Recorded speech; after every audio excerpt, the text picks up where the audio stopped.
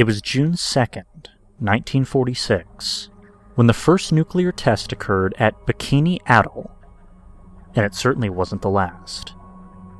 Between 1946 and 1989, there were a large number of atomic explosions which hit the uninhabited islands, detonated by the United States. As a result, several radioactive isotopes, the most notable being strontium-90, were released into the atmosphere and soon irradiated the waters surrounding the islands. In 1976, during a cleaning process, it was discovered that there was life located at the bottom of the surrounding ocean. Using specialist radar technology, it was determined that these creatures were unusual because they had adapted so as to inhabit artificial constructs within large communes.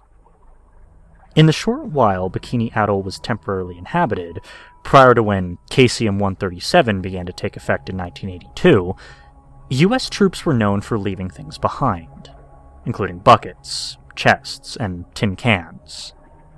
When one of these islands sank as a result of the Castle Bravo nuclear test on March 1st, 1954, these items ended up at the bottom of the ocean.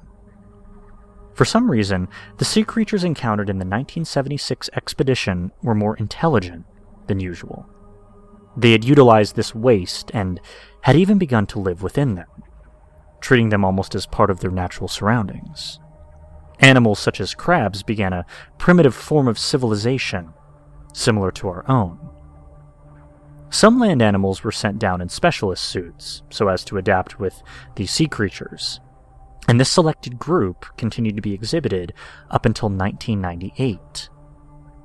A person working for an animation corporation in a tour funded by the company was one of the few people who saw these creatures in action.